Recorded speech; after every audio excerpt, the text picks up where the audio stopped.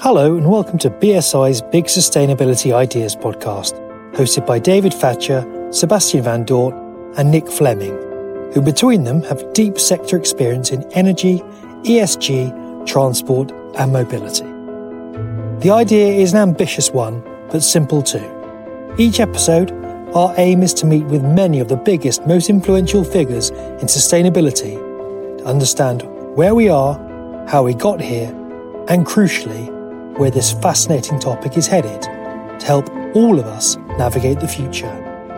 Thank you for joining us, and we hope you enjoy the show. We're reflecting here, my colleague and I, Sebastian van Dort, on really the end of a year in which the words net zero have never really been far away from our reading matter here at BSI, or even the connection points with when we talk with stakeholders from government, from industry, academia, from civil society. It's all about net zero and the relevance, obviously, from BSI's perspective of how standards can support organisations on accelerating the transition. But one thing I think that maybe isn't quite so front of mind is how is this all going to get paid for, and really who picks up the tab for net zero. So one thing we wanted to talk about on this net zero themed podcast is really where the cost sits with net zero. I'm not entirely sure we're going to be able to come up after half an hour of chat with definitive answers, but I think we thought we'd explore this in terms of some of the areas, some of the sectors that maybe have to go further, faster, and how that might impact on businesses, especially SMEs, but also consumers as well, and whose pocket gets perhaps hit hardest. I'm going to start off, before I sort of perhaps throw this one slightly over to Seb as a hot grenade, with some stats which I read that came out of the Climate Change Committee, or the Committee for Climate Change, which is the UK government's independent climate advisor. It estimated that net greenhouse gas emissions from the UK, eliminating net greenhouse gas emissions from the UK, will come with a bill of about 1.4 trillion by 2050, which is the equivalent of £1,700 a year on average for every household. And that's on top of an estimated £3,000 increase in taxes unrelated to climate change that the UK government has imposing over the next few years. So clearly making the necessary adjustments and transitions will require quite a systematic change to the economy, rewiring it, as Rishi Sunak said, for net zero.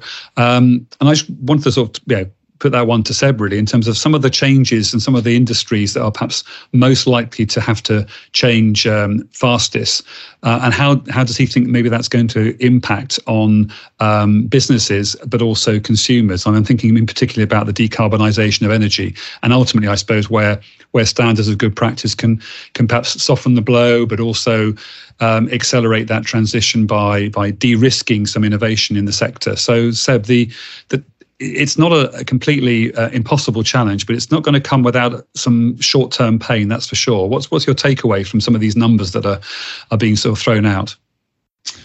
Yeah, so I think for me it sort of fits very much into this sort of wider piece of a just transition, and as you say, there's significant costs associated with this transition. I mean, not to bear in mind that there's obviously significant sort of benefits and the wider reasons on why we're doing it.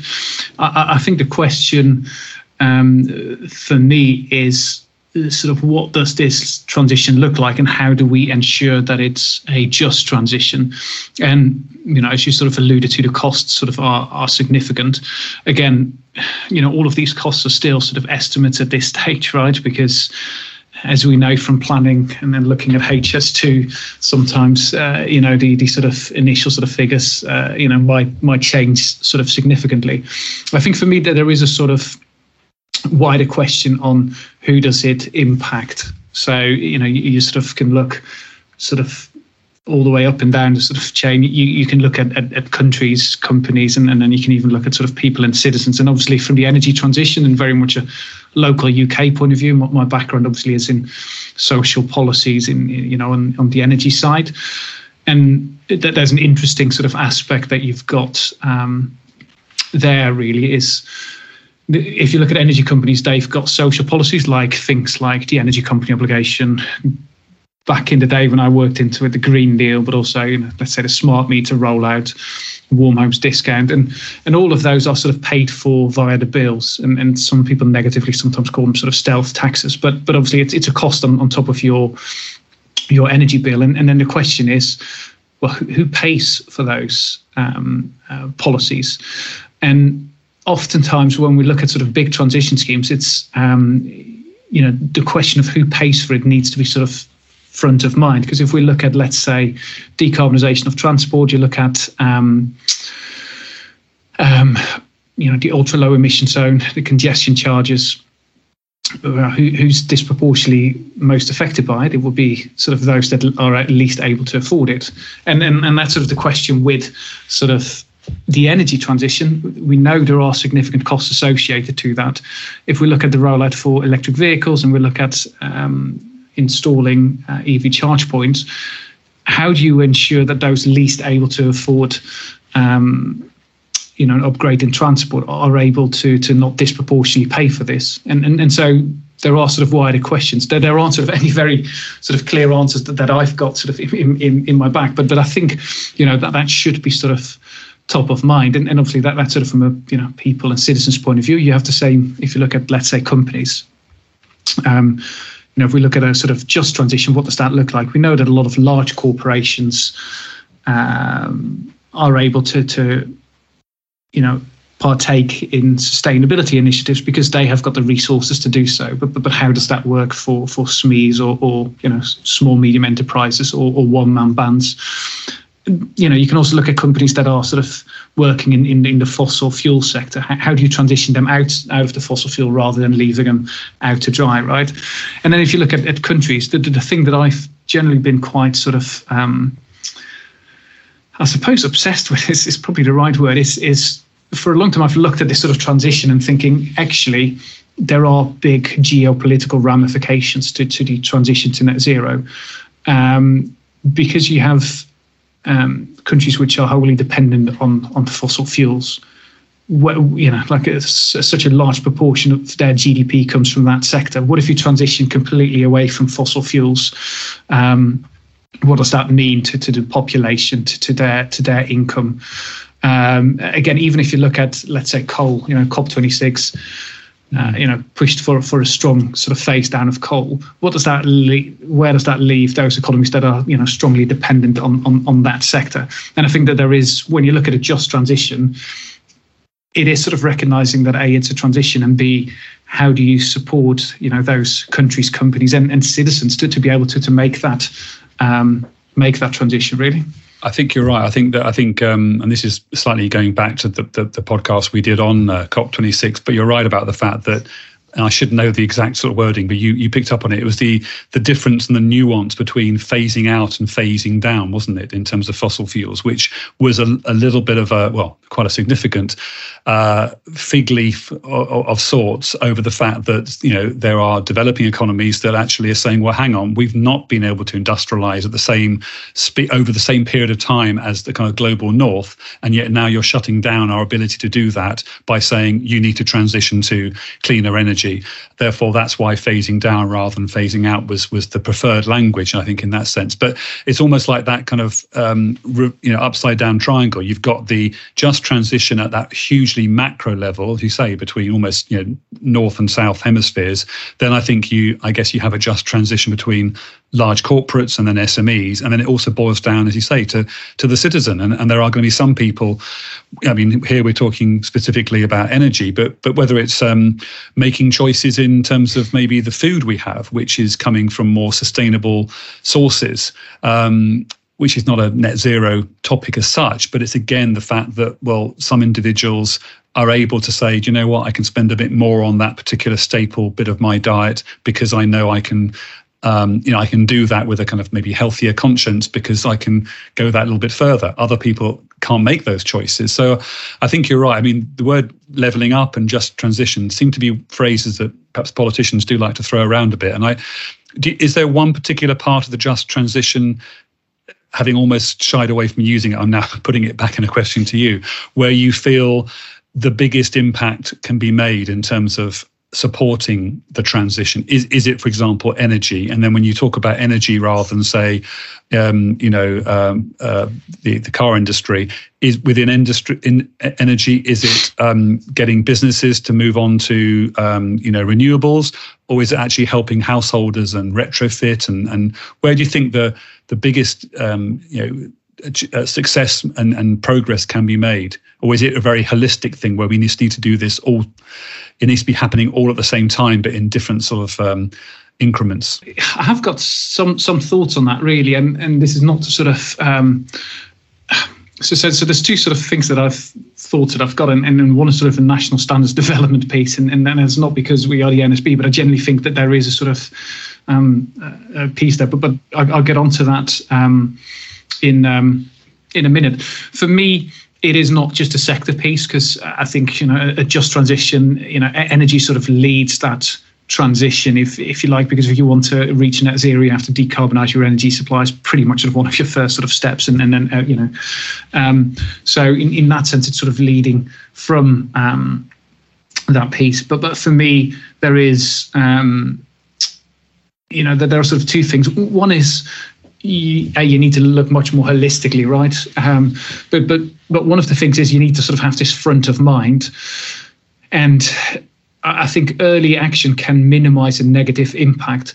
I think if I look at a just transition and the sort of, there's opportunities and threats, right? So the opportunities are, we're going to have a rapid increase in changes in our society that's going to sort of increase. That brings with it a lot of new, exciting economic/business opportunity. We can also restructure society to be sort of much more inclusive, less sort of winner takes all. And I think, a lot of these sort of tough questions are being asked. At the same time, if you don't get it right, you can really look at, the cost of the transition, who is paying for that. And as you say, some people can afford that more than others. And so if you sort of draw that to its natural conclusion, you might sort of exacerbate social inequality. And particularly in the times that we're at, throw in a pandemic and excessive, in inflationary environment, you've got a sort of potential sort of mix there. So with that in mind, for me, one thing is sort of early action. If you sort of focus on this early, particularly when you look at policy setting and you have it front of mind, you can minimize some of those negative impacts or even avoid them.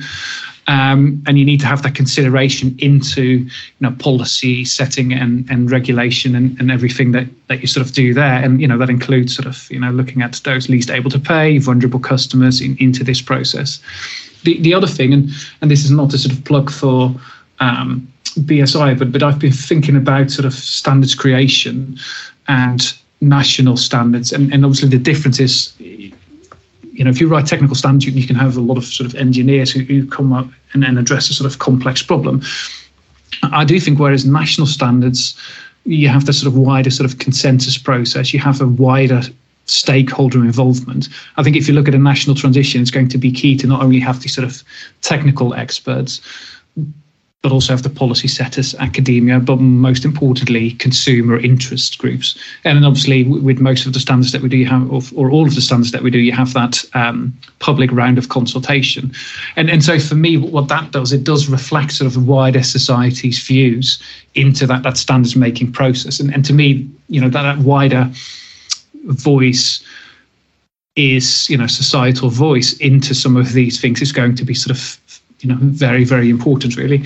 And, it's a long journey. So the more we can encourage that sort of debate, that consensus and that wider view, that will be essential to sort of ensure a just transition. But, make no mistake, that is, that it is a sort of big sort of challenge. I think, sorry, I interrupted you. I was going to say that we need to maybe bring it back to keep it focused on the standards. I mean, I know that you and the team you work with have been, with a kind of laser-like intensity sort of focused in the last year on a number of decarbonisation projects relating to energy, and one of those is hydrogen. Now, I know as someone who's just been having some work done on my house, how I've just moved to a different kind of boiler, which is obviously not of that new generation of boilers, because those, I guess, aren't really perhaps widely available yet. So I'm sticking with something which is old school, but at some point in the next 10 years, or actually I think it was probably maybe from 2030, I forget now. I get my electric vehicles and my kind of combi boilers confused in terms of when phase out begins. But at some point that will become something that needs to be transitioned. So I move into a different kind of heating system. That then brings cost back to me, I suppose. But where do you feel that, since we're talking about who pays, obviously standards directly don't have an impact on that, but I suppose they help to remove some of the uncertainty on when technology is then mainstreamed and developed at scale? I mean, is there a way you can talk about that regarding the hydrogen project you're working on? Well, so hydrogen probably slightly less, but I can talk about that in a more general term. But actually, it depends on how you look at a just transition, right? So if you look at, let's say, vulnerable customers, if they have, or if you design EV charge points, you talked about decarbonisation of transport and electric vehicles. If you design EV charge points so they're non-accessible for vulnerable customers, then you put a threshold in place for vulnerable customers to take up electric vehicles. Now, if you then look at sort of policy incentives on how you'd imagine we're going to start incentivize people to start switching to electric, we already talked about the ultra low emission zone congestion charge. You think that as we reach 2030, when we ban combustion engines and the sale of new vehicles can't be combustion engines, but they have to be hybrid or electric by 2030. You'd imagine that there might be more incentives in place, right? And if you put any sort of thresholds in place for, let's say, vulnerable customers or those least able to afford it, if the middle classes are able to afford it, but those on the lower wage are unable to afford it, again, you then disproportionately incentivize one part of society to be able to enjoy the benefits while another part of society subsidizes that. Your boiler is probably also a good example, because again, at some point you might be in that lucky position to be able to afford, let's say, an air source heat pump, ground source heat pump to sort of heat your home and change your heating system. Again, you might, that might be conscious choice because you're able to afford it. But again, those least able to afford it will be having a conventional gas boiler. And at some point that might become less economical to run, but they still can't pay for the upgrade. So again, if you look at sort of policy, how do we incentivize consumers to switch to sort of cleaner sources of domestic heating? You've got to take into account that part of society that is unable to sort of make that transition, and how do you sort of reflect that, and that just transition sort of looks wider than just affordability, but it also looks at sort of vulnerability, etc. I think what the conversation we're having now is reminding me of a conversation I had talking to somebody from the Energy Systems Catapult, which is what you'd know more about that than I do, actually, but it's a sort of Innovation UK funded sort of cohort of industry, academia and sort of business groups, and obviously BSI has been quite heavily involved in supporting some of the Innovate UK's ambition regarding sort of decarbonisation, and this was relating to energy. And the individual said that when they first came into the Energy Systems Catapult, they thought, well, what I'll be doing here is probably recruiting a lot of technologists, and then because of the issue about energy poverty, they realised as fast as that innovation goes, you can't leave people behind. So therefore, they need to also be recruiting not just technologists, but also sociologists. And it makes me think, in our world of standards, that rightly, when we convene a group of people to help shape an individual standard or a standards program, we look to those in policy because they've got that sort of direction of travel to speak of. Regulators obviously play a huge part. So in this context, someone like Ofgem. Industry is also very important, as is academia. We often talk about the consumer voice, but I'm wondering whether what we need to do in standards is also recognise that the voice of the economist or even the sociologist is actually quite critical as well, because whilst the documents we're developing are typically quite technical, I feel that some of those programs need to have some kind of input from those experts who can sort of nudge it along from a different perspective. I don't know whether you agree that we need to be thinking more, throw the net kind of wider in terms of who we can sort of at least engage with to make them aware of our programs, if not sit around the table, drafting a standard, which might not be exactly what they want to be spending their time doing, but just having a better idea of how the work we're doing can inform the work they're doing, and the work they're doing can inform the standards we're developing. Yeah, and I suppose we sort of do that in a sense, but I suppose we can always sort of improve on that.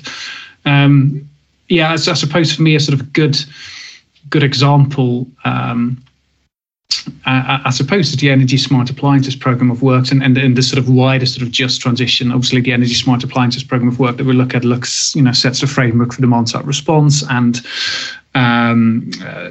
established what is an energy smart appliance and how does it talk to the grid. And obviously, one important aspect of that would be, the enablement of vehicle to grid, where you plug your car in and it talks to the grid, and instead of you going onto the grid at peak times, you can use the charge in your car to take the peak load of the grid. So it's a very sort of important sort of standard. Again, to me, it feels like a lot of what we do brings those sort of right views into that, because we've got the experts, but we also have the consumer interest groups, and you have that sort of view of, well, how do a variety of different consumers are able to sort of use this, and again, particularly sort of vulnerable customers, how can we make sure that they can use this when we do start enabling energy smart appliances, and they can work across this sort of standard.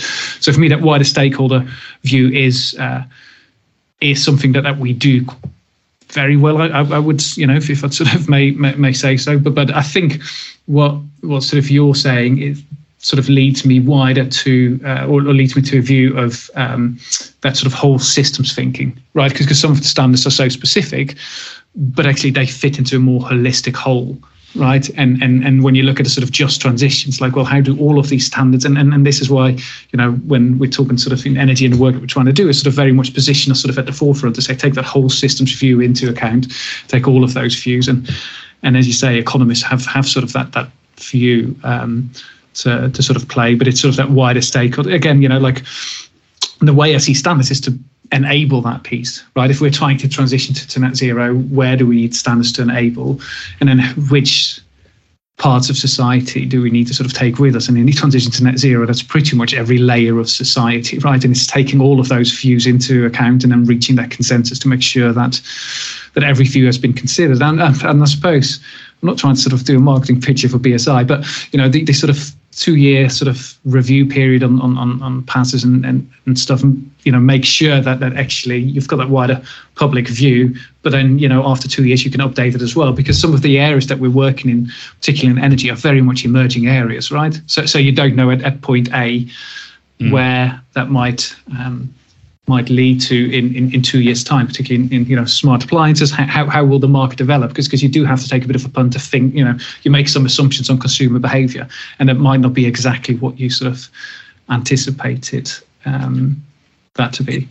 In terms of the notion of sort of softening the blow, in terms of the transition having a price tag attached to it, I mean, there'd be some obviously that would say, well, this is entirely something, a bill that the government needs to pick up. And I think, whatever colour rosette the government has, it's unlikely that any would actually say, yeah, this is all on us. So there's going to have to be some private sector investment. Now, in a way, with say energy and you mentioned about transport, that's going to come from within those industries. They're the ones that are putting the investment in terms of the innovation.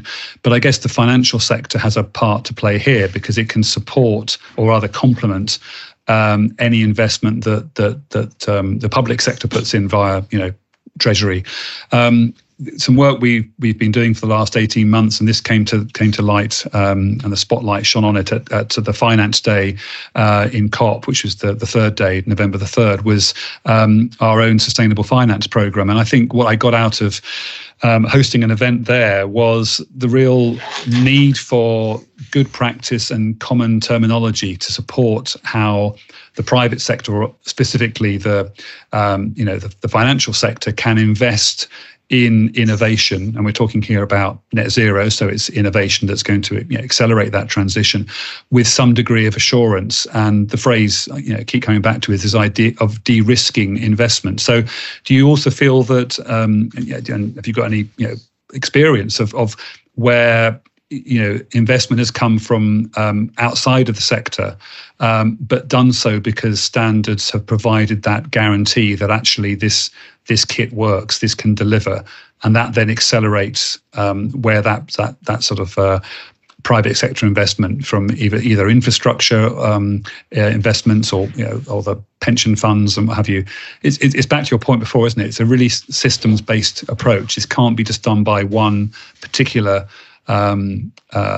group working in isolation. It has to be done across the board. Yeah, I mean, there's quite a few questions or quite a few thoughts I had when you were sort of talking there. One is if you say, well, if government pays, ultimately that's still, that's the important part, because, you and I and wider society still pays for that if government pays for that, right? Like that money comes from somewhere. And so that is the sort of interesting part of all of this. And again, if you say, well, if the energy companies will pay for the infrastructure upgrades, that all goes back onto consumer bills, right? So, and that's sort of the sort of whole wider thing with this sort of just transition. If you say, well, this sector is going to foot the bill, that comes back onto consumers. And so, and this is why you sort of have to be sort of careful to say, well, how do we sort of, pay for that? Because if we say, well, it's all going to go into taxation, well, is that higher pay tax rates, or is that, immediate? And so there's all of these sort of wider societal questions that you have to start thinking through to say, well, and again, how do we make sure that those on lower incomes do not disproportionately pay a larger part for this? Because if you sort of, put it all on sort of a wider taxation thing, and again, in a lot of the social policies that I sort of work in, initially it sort of was aimed at fuel poor households, but they ended up paying disproportionately because they underheat their homes and therefore sort of charged more. So that is sort of the big sort of that is the sort of big question. I do think where standards play in is sort of that de-risking of investment is exactly where, particularly as we're emerging and we that much needed innovation into net zero, that's really where sort of standards I feel provide that. Again, a good example of where I sort of personally have come across that is past 2030 and the retrofits sort of agenda. Again, that was the area that I looked at was the energy company obligation, where energy companies retrofit homes to make them more energy efficient, and they followed the standard past 2030 to make sure that the installations were of good sort of quality, and then they would be sort of signed off by an assessor.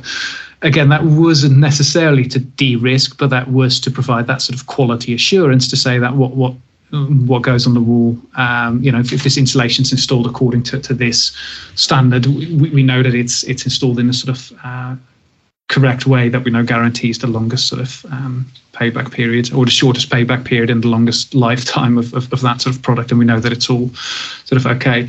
So yeah, for me, that there's a big sort of question as particularly as the energy system, as we're changing different models, decentralized energy, local energy generation. I think standards provide as we say, that absolutely sort of essential mechanism to sort of enable that sort of transition to sort of take place, and for private investment to have confidence that they back something that it's following good practice, really. And you mentioned, I think, past 2030 there, and I think you mentioned previously, I don't think I maybe knew that about your time before BSI, working in a sort of in a space which was, I guess, energy social policy, which is interesting because it's obviously very much what we're talking about now. That past 2030, as I recall, came out of during, and it seems like a lifetime ago now, doesn't it? But the consortium, the coalition government of the Conservatives and Lib Dems, and very much, as I recall, I think perhaps a policy that the Lib Dems, when they were in that sort of minority partnership within that coalition government, were keen to push forward. Does that not almost suggest sometimes that the fact that then Green Deal doesn't kind of really exist anymore, we're still very much down to the whims of who's in power and a certain short-termism about government? Do you feel, having been through that period, having got that energy social policy lens you've applied previously, do you feel that where we are heading in this most vital of decades, the decade of action, the 2020s, we know that the current government's going to, I guess, be in power for, although sometimes it can seem like it's a case of day by day, but certainly until 2024, the next election. Do you have a lot of confidence that the policy signals you're seeing are going to be there over the next half a decade and then be renewed and reinvigorated? Because it's only going to maybe take a change of administration to maybe set things back or set things in a different direction. No, I don't think so. And I was sort of, for want of a better word, at the sort of cold face of the previous changes, and that was the coalition government. And I don't know if you remember sort of the whole Green Deal, and I think there was the sort of famous phrase by David Cameron called the green crap, and then we had a sort of big sort of policy change direction. I mean, I've actually been sort of quite positive over the last few years. The whole sort of, I was actually thinking about this, and I was going to sort of write on social media that it might be, Theresa May's legal commitment, committing the country legally to meeting net zero, might actually be one of the bigger political legacies and long-lasting legacies, because it's going to be a 30-year journey. It's a legal commitment. And I've also seen a lot of commitment by government, and I think we sort of often sort of forget that. But the 10-point plan and all the strategies we've had in this year, as we're rounding up towards this year, and the commitment to sort of the net zero strategy,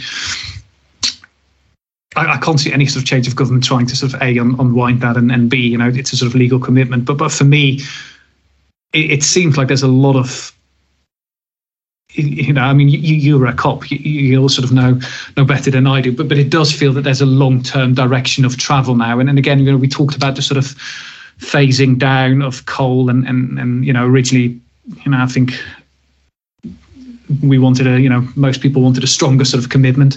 And I think I said before that I can't remember the director in Greenpeace who said, even though the wording isn't exactly how we wanted, the sort of, being under no mistake that the, direction has been firmly set. And that's where I feel this policy is going. I feel we've firmly committed to sort of net zero across the globe.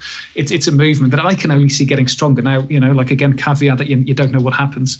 Interestingly, there's one sort of thing, as you were talking about, sort of, the phasing down of coal instead of the phasing out of coal. I did feel that phasing, that sort of slight change in language might have been slightly watered down because of the energy crisis that we had, and questions about energy security. So I do think it's going to be a sort of topsy-turvy road, but we're definitely down the road.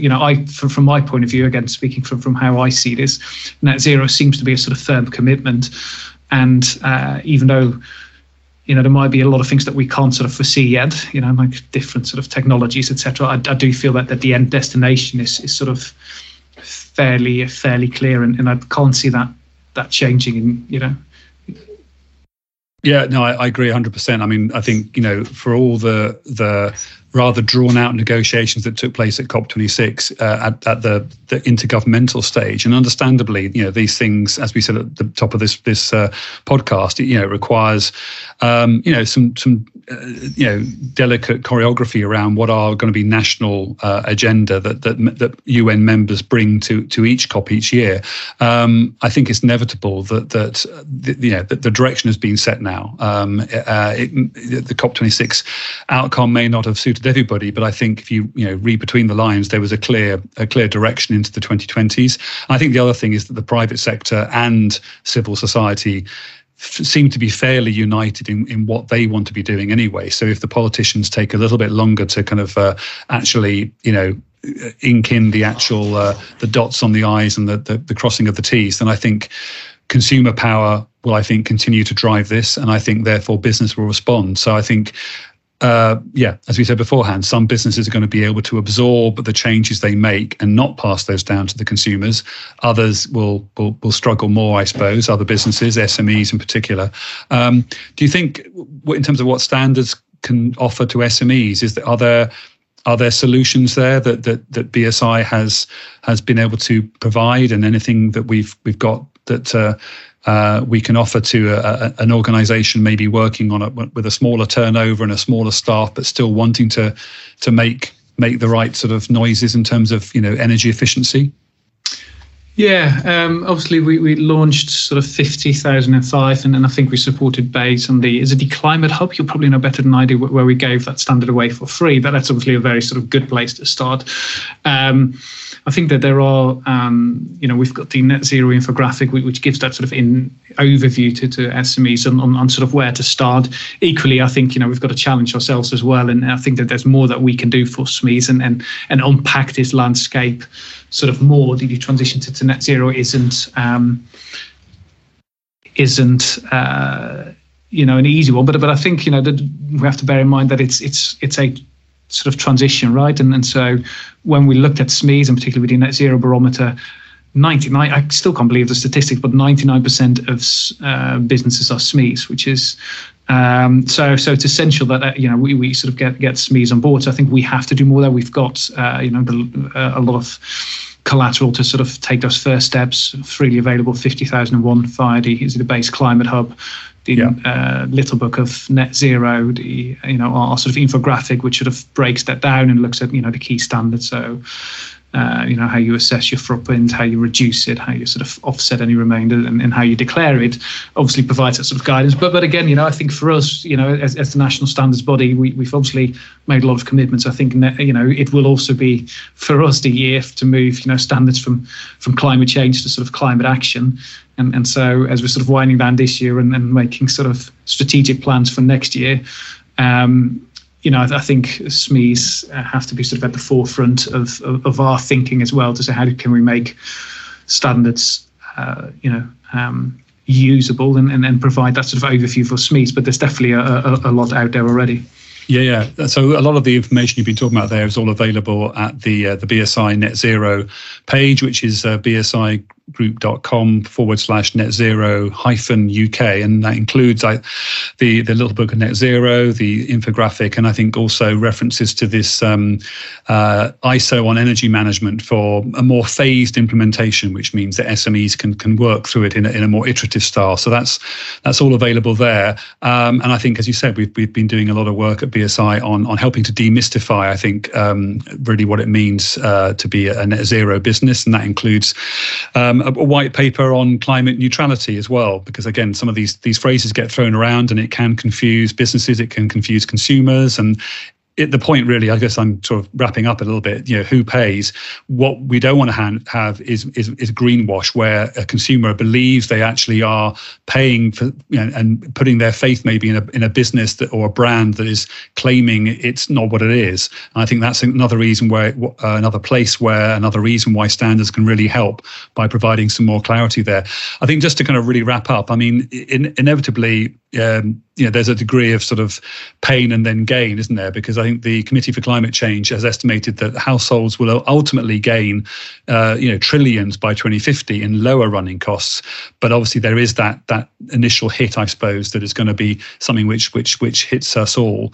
So I suppose by way of summing up, I think, standards and BSI, standards play a part in helping to kind of provide clarity. And I think BSI, I would say, has a really vital role to play here in advising government on future policy, and where standards can support a just transition, but also, as you said, Seb, really providing those tools and solutions that help to de-risk the necessary investment made within industry. I mean, any other concluding thoughts? Yes, no, I think sort of just repeating sort of what we said, like that there's opportunities and threats, and the opportunity is, we can bring sort of, absolutely sort of new economic opportunities. But, obviously the threat is the cost of the sort of transition and the social inequality that might bring. So for us, that sort of whole systems point of thinking is sort of very important, particularly in the sort of wider energy system, right? And then an early action, like thinking this through right from an early stage can minimize any negative impact. Again, reflecting wider societal views and taking those into account and getting consensus, again, particularly in these sort of standards making process, but more broader on also, like policy development, implementation and all of that, reflecting, those wider societal views. And if you're looking globally, global views is absolutely essential in ensuring we have a just transition. No, I'd agree with that. I think transparency is really important in this area, trust. And I think that's built upon really the consensus model of standards making, I think. So I think I said at the beginning, we wouldn't be necessarily coming up with answers to who pays, but we'd kick the ball around a bit between the two of us. And I think we've given that a good wallop.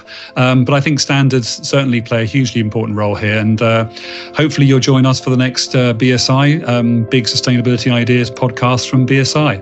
But for now, that's it. Thank you. You've been listening to BSI's Big Sustainability Ideas podcast. To find out more about how BSI can support your business, visit www.bsigroup.com and download our little book of Net Zero, as well as our annual Net Zero Barometer report. Meanwhile, to hear more about the stories behind the standards, please also check out BSI's Education podcast, which we highly recommend. Thank you, and see you soon, on whichever platform you listen to your podcasts.